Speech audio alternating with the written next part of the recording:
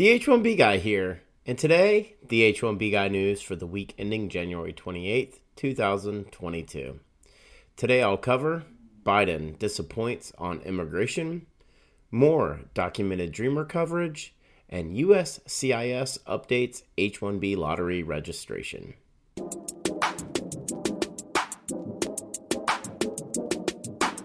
But before we get started, I'd like to ask you, if you haven't already, to please subscribe to the H1B Guy channel here on YouTube and like this video so that I can continue to produce more content like this for you. I also wanted to mention the H1B Guy offers a variety of consulting services. I help businesses and individuals solve complex work authorization issues in the recruitment process while bringing awareness to employment-based immigration benefits. If I can help you, please reach out. I'd love to hear how. And you can book an appointment directly with me via the h1bguy.com. Today's post is brought to you by Syndesis and Path to Canada, the ideal plan B for high-skilled immigrants currently located in the U.S. whose status may be uncertain, and by perm-ads.com, the industry leader in providing a seamless experience for employers and immigration attorneys navigating the complex perm recruitment ad phase of the labor certification process. Now, the news. Well, I wanted to thank everyone who joined me on Wednesday for the H1B Guy Live on January 26, 2022, previewing the H1B lottery for fiscal year 2023 and USCIS advice on transferring based on an underlying basis for employment-based immigration adjustment of status. Here are the news stories that interested me most this week. On January 26, 2022, written by David Beer for the Orange County Register, titled, Biden Lets Down Immigrants in His First Year as President. Quote, President Biden has just finished the first year of his term in office, and the one issue no one seems happy about a year into the new administration is immigration. He's missed more opportunities than he has seized to improve the legal immigration system, and the result is dysfunctional, chaotic, and costly mess for immigrants and the Americans who seek to interact with them.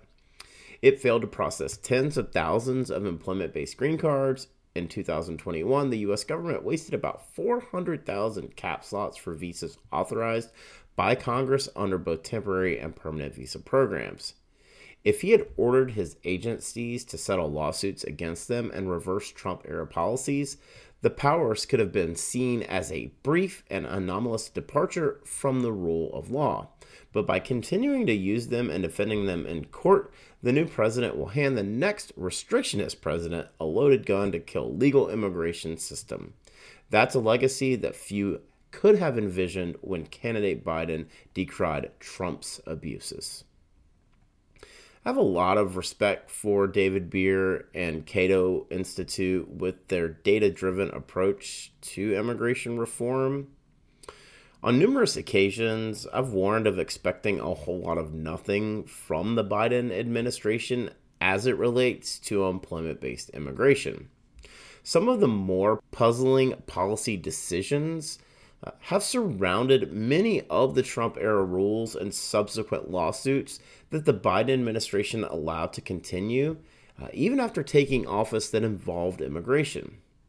Their failure to utilize employment-based green card allotment for fiscal year 2021 and the continuation of these atrocious USCIS processing delays all around are just unacceptable. While I failed to cite any context concerning the undocumented immigration that was mentioned in this op-ed piece, it continues to be very evident that we are at crisis levels concerning all aspects of immigration in the U.S. here and now. On January 27, 2022, in a piece by Anthony Hill for ABC Action News, titled In Depth Why Documented Dreamers Have No Path to Citizenship, quote, Summer Rusher was born in England and was brought to the United States when her dad started a rental management company in Inglewood, Florida. I went through elementary school, middle school, high school, said Rusher. She even received a scholarship to attend Southeastern University in Lakeland, where she excelled in soccer.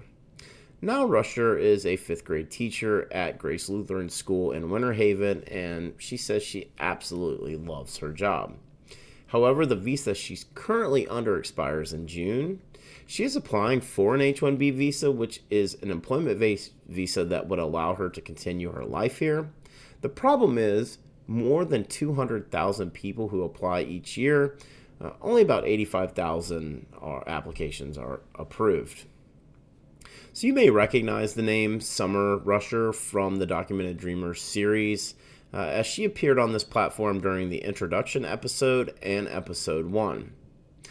This was a very nice mainstream piece on Documented Dreamers, localized specifically to that central western Florida market and the issues that surround them.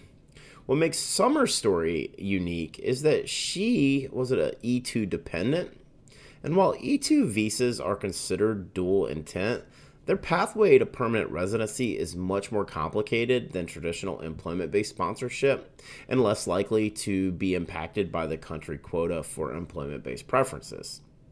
The good news is that it appears that the America's Children's Act is gaining a lot of national attention, and it has significant bipartisan support in both chambers, making it a bill to watch for 2022 for immigration reform.